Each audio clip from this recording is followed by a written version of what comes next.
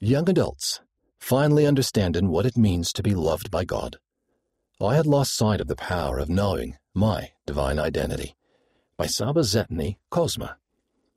When I was young, my family moved from Hungary to Germany. I was excited to move there, but it turned out to be the hardest 9 years of my life.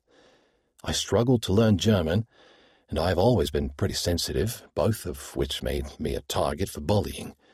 My self-worth really plummeted.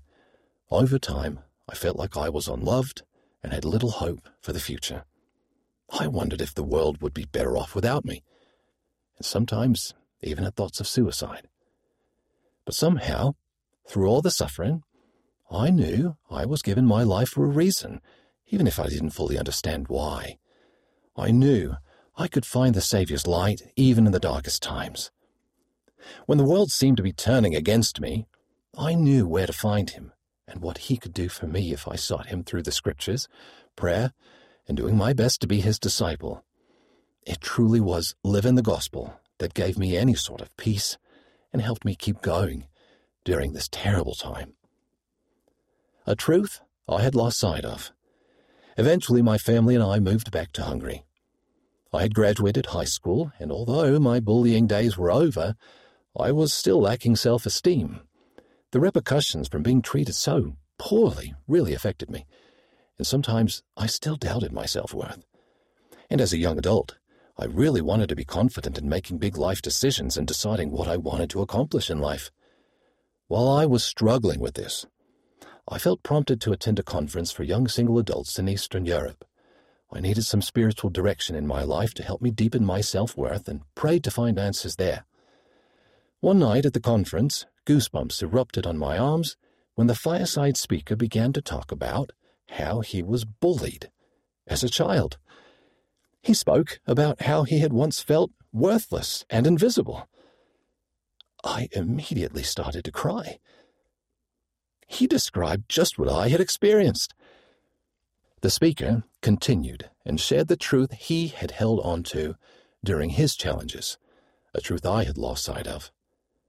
I am a child of God. Embracing my divine identity. When the fireside was over, I still had tears streaming down my face. The speaker noticed and came to put his arm around me. He told me that he usually doesn't come in person to speak at firesides, but felt prompted that there was one person who needed to hear his message directly. I was that person. This experience showed me how fully aware Heavenly Father is of his children, that he knows exactly how to reach us so we can feel even just a glimmer of his perfect parental love. He knew I needed to hear this speaker's message and had directed me to be in the right place at the right time. I have known the phrase, I am a child of God, my entire life, but the truth of it only fully resonated with my soul right then.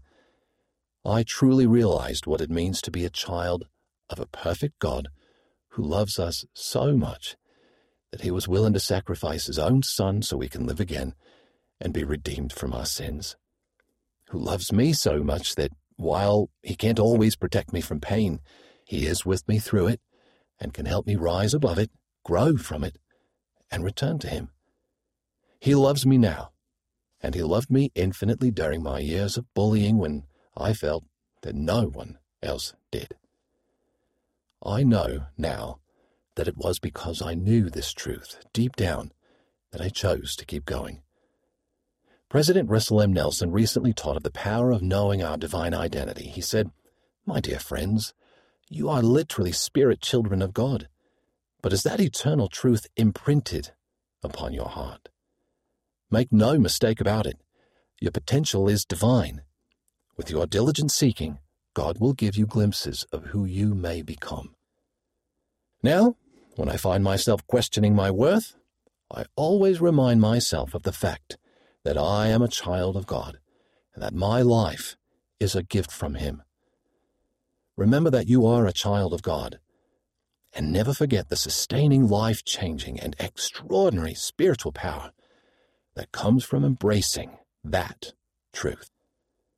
The author lives in Szeged, Hungary.